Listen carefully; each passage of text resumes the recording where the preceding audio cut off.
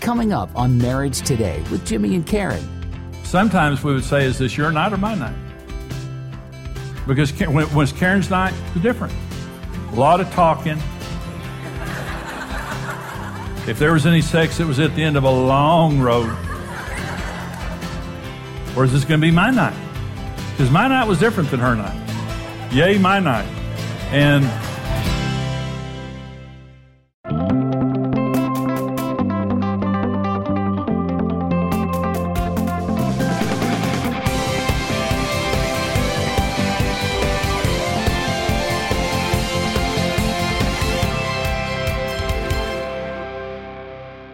for men, sex is a primary need, and for women, it's a secondary need. Now, some women are more sexual than their husbands.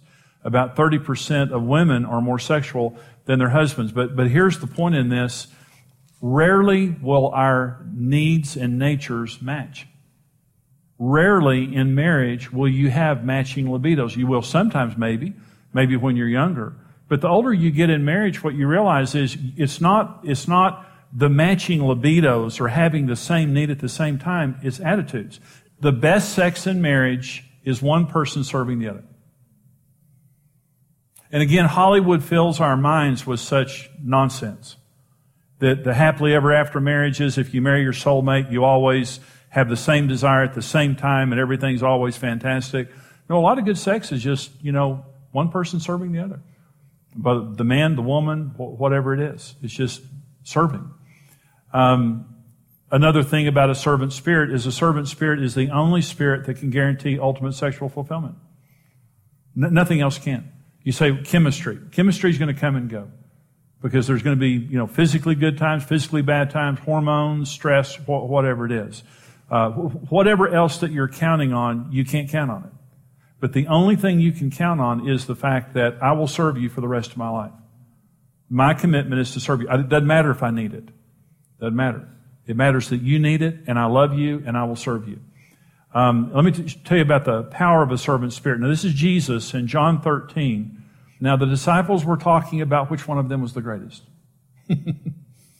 It's the Last Supper. Jesus is about to die. And the conversation among the disciples was, I wonder which one of us is the greatest. And Jesus gets up and gets down, starts washing their feet, and they're totally grossed out by it. Because they have a worldly view of success. And they have a worldly view of authority. In another text, Jesus said, the Gentiles lord over each other, but not so among you, because the servant is the greatest of all. The greatest marriage is a servant marriage, is where two people are serving each other in that marriage.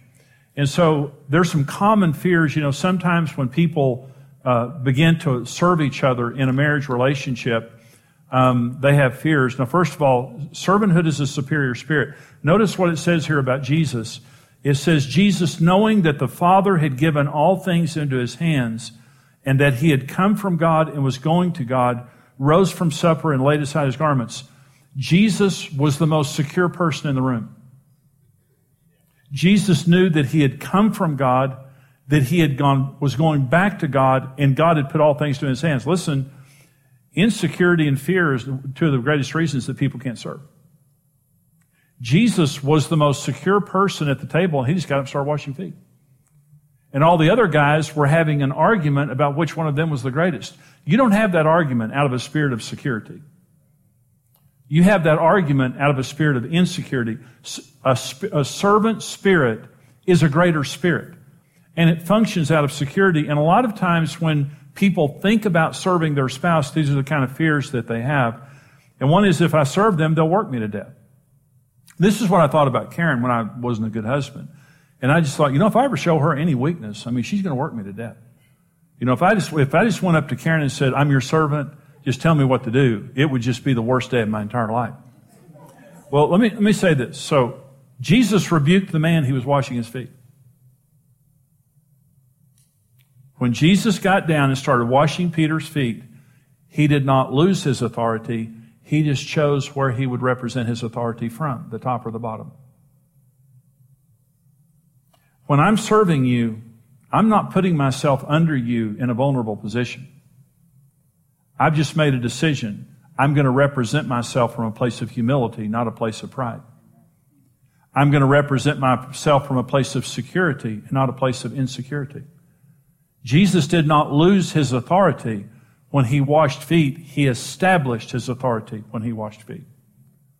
This is how we act in this house. This is how we treat each other in this house. And Jesus said the Gentiles lord over each other. You guys are sitting here talking about which one of you is the greatest. That's a very dangerous thing. Because this is going to end up being a competition where people are going to get hurt. And that's not the way we do things in this house. Jesus said, the greatest among you is the servant of all. Did you know you can go categorically through any business in America, and the greatest business in America is the servant of all? Why are they great? Because they serve. Why do we go there? Because they serve. They're great servants. You go in there, you know you're going to get great service. It's the truth. The greatest is the servant of all. The greatest spouse is the servant of their spouse. And the greatest marriages in the world are two servants in love. The worst marriages in the world are two selfish people in love. And so, if I serve them, they'll work me to death. No. I don't lose my authority. I'm not going to subject myself to abuse just because I'm going to serve you. I don't lose my equality just because I'm going to serve you. You know, I can disagree with you as I'm serving you. But I'm going to do this by faith because it's the right thing. Here's another thing about servanthood. Servants, because of their spirit and the way they think, have a built-in sensitivity to the needs of others. Jesus was the only one at the table at the Last Supper thinking about others. Every other man at the Last Supper was thinking about himself. And Jesus got up and began to wash their feet while they were oblivious to the needs of other people. Our God is a servant. That is the nature of our God. And let me say this. He ever lives to make intercession for us, and no one is as sensitive to you as God. Our God loves to serve His family. Our God loves to love His children. He loves being a daddy. He loves loving us. And when we pray, we never get a recording. He's not distracted. When we pray, He's listening to every single syllable. And Jesus says He knows everything that you're going to pray before you pray it, and He cares. Don't you love that? Doesn't it make you secure in a relationship knowing that I've got such a loving, serving, merciful, generous God, and He doesn't just want to meet my needs. He wants to meet my desires. I don't want to meet Karen's needs. I want to meet her needs and desires. I want to be your dream maker. I want to help to bring you to your full potential in God. And I want to make every desire of your life that is a righteous desire. I want to be God's partner to help that come true. And when you have two people in love that are both serving each other and trying to meet the needs and desires of the other person, that's the way God made marriage. That's the way it works, is the servant spirit. Servant spirit, this is another truth about servanthood. Servanthood is the only spirit that experiences true emotional, spiritual, or sexual intimacy. Jesus said to Peter, listen, if I don't wash your feet, you have no part with me. In other words, here's what He's saying to him. If you do not accept this standard, Peter, we can't be in a relationship. Why? Because you can't be intimate with a selfish person. It's impossible. A servant spirit wants to join.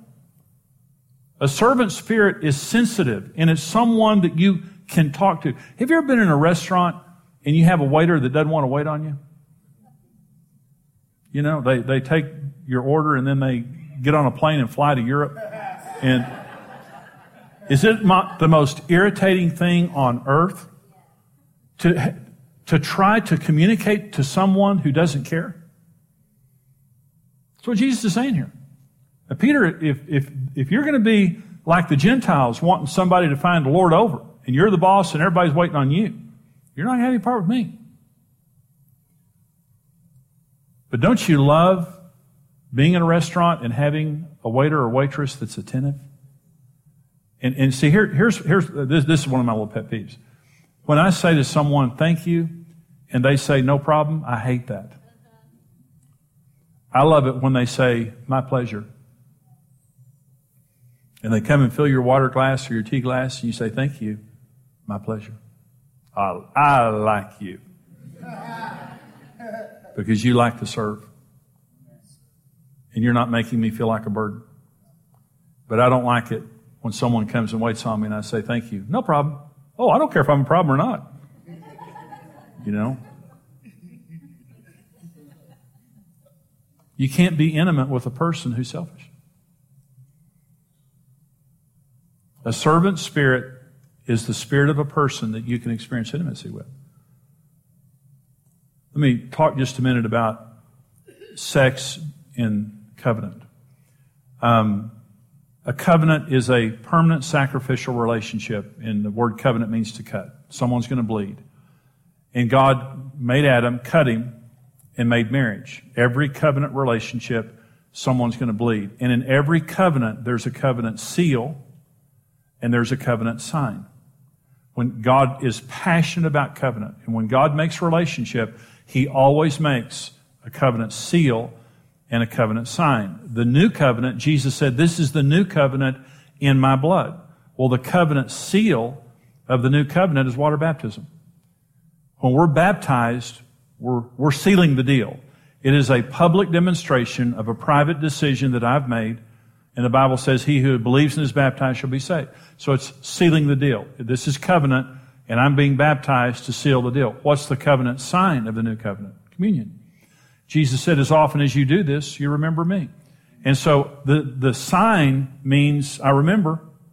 The seal means I'm in. I'm in. The sign means I'm acting in good faith. I remember that you died for me. I remember that you bled for me. I remember that you gave your body to remove the curse off my life. And every time we take communion, God releases a blessing into our lives. It's so powerful spiritually. God is very passionate about communion. Now, so what's the covenant seal of marriage? Sex. When a married couple gets married, you seal the deal with sex. Sex is the covenant seal of marriage. What's the covenant sign of marriage? Sex. When you have sex, you're not just pleasing your spouse, you're saying, I remember. I remember that I gave myself to you. I remember that I promised to love and cherish you for all the days of our lives. I remember. And I'm not just giving my body to you for you to experience pleasure. I'm giving my body to you to tell you I remember. And I'm still acting in good faith. And every time you have sex, God releases incredible blessing. Every time we have sex, there are hundreds of chemicals and hormones that are released in our bodies that cause us not only to be healthier, but also cause us to bond to one another and have stronger feelings toward one another and keep us from being attracted outside the relationship. So sex is the covenant seal and the covenant sign of marriage, and it's very, very special and very, very powerful. Let me say this another way, and that is God created sex and God loves it.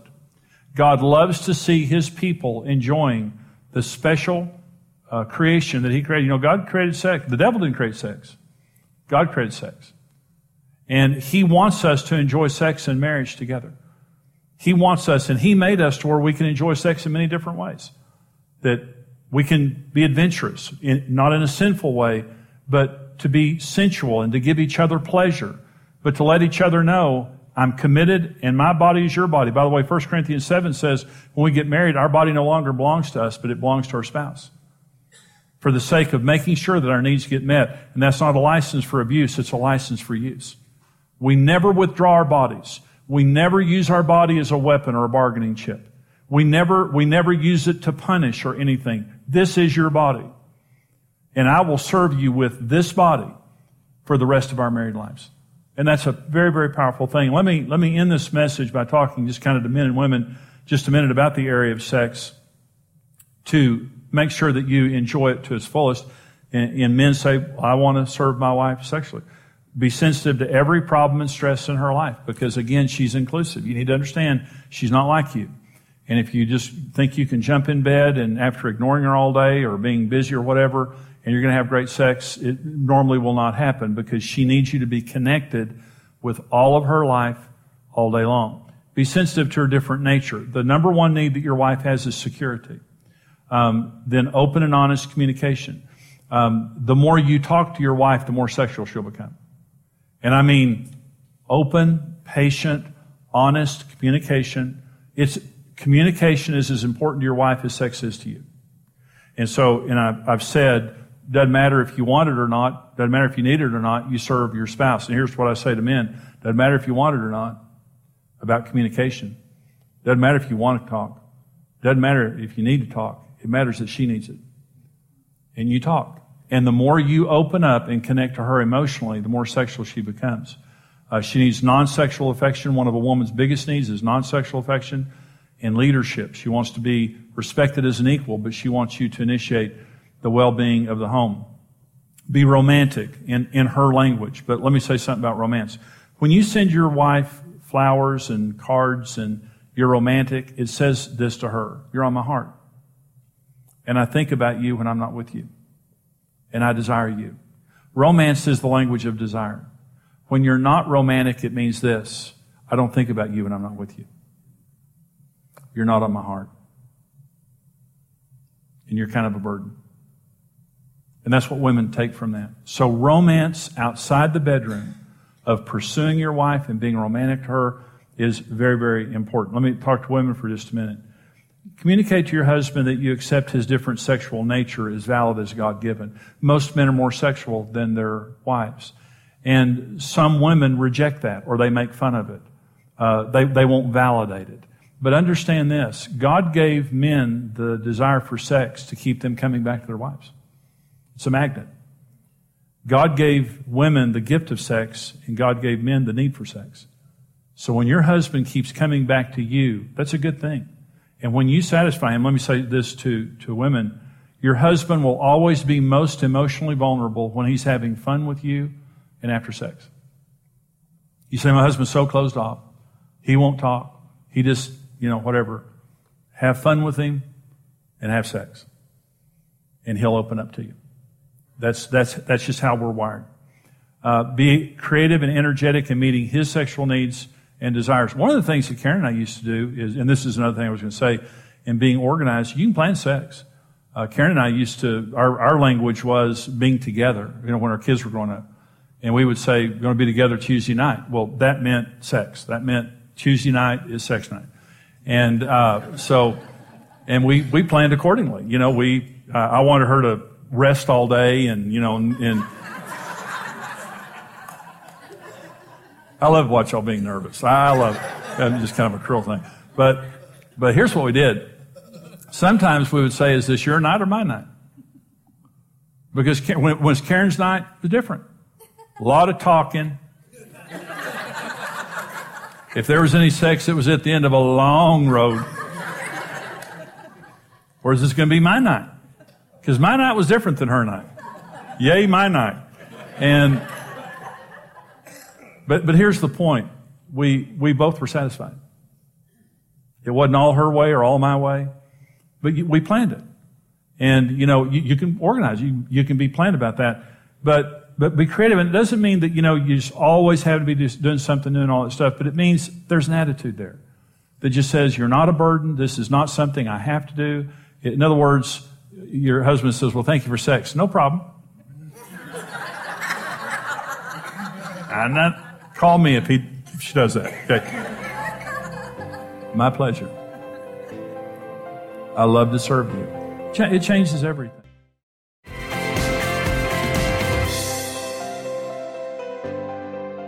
I hope that you've been encouraged by today's program. This program today, it comes from our Secret Paradise seminar, but it's called The Secret of Ultimate Sexual Fulfillment. Now this is what our world is after, is ultimate sexual fulfillment.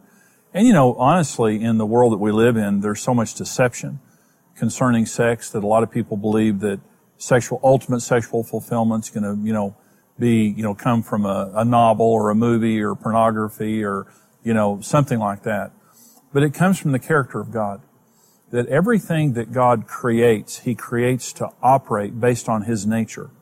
And God is a servant. God is a servant. Jesus Christ got down, washed the disciples' feet at the Last Supper, that He taught them how to be servants. And when Peter was turned off by that and said, never, Lord, you're not going to wash my feet, Jesus said, if I don't wash your feet, you have no part in me. And here's the interpretation of that. It is impossible to be intimate with a selfish person. You can't do it. You cannot exchange the soul experience with a person who's only in it for themselves. And so when you have a person or a couple in marriage and one of or both are selfish, intimacy's out the window. But when you have two people who are willing to serve each other and they get in bed and sexually, their number one goal is to please their spouse. And you see, we're at each other's mercy. We can't meet our own sex needs. If we could, we wouldn't get married. But when you have sex with someone and their goal is to please you and to meet your needs and desires, those that are righteous, those that can be met, I'm saying the end result is two very fulfilled individuals. That's how God made marriage, is two servants in love, two people serving each other. And when you serve your spouse, and see, you may be saying right now, well, I do it, but my spouse won't. You be the first to go. The best person does the right thing first. The Redeemer always goes first. And you put yourself out there and you serve your spouse. And you say, well, they'll take advantage of me. Well, don't let them take advantage of you, but serve them. And serve them by faith. Serve them with an attitude that says, you know something? I'm doing this and I'm praying that God will use my love in their life to soften their heart and turn their heart back toward me. But when you do the right thing, God will honor you. And when you do the right thing, it changes your marriage. When you change, your marriage changes. And I hope that this helps you. Big area that's an important area in people's lives in marriage, but it works when we have the character of God in our lives and we serve each other. Now, you know, part of the mission in ministry of marriage today is we love going all over the world and helping people, like in the area of sex and finances and communication and all the different areas of marriage. We have about a dozen seminars that I teach on. We have over 100 resources, marriage building and family building resources. And right now we're broadcast multiple times a day into over 100 million households in North America and in over 200 countries worldwide. And our passion and our vision and mission is to help people succeed in marriage. Marriage is under attack. We all know that. But we are raising a standard, a biblical standard for marriage across America, all over the world, helping to build marriages and families, but helping little children to stay together with their parents. And I'll tell you that America can be reborn. America can be restored, one marriage and family at a time. What's happening in America that is so devastating our culture is the destruction of marriage, the destruction of the fabric of society that builds around marriage. When you give to marriage today, you're helping us to take this mission and ministry all around the world. The information is there on your screen. Please stand with us financially. Give your most generous gift right now, and we'll use it to take this message, to bring it back to you, and go all over the world. Thank you for standing with us. God bless you. I'll see you next time.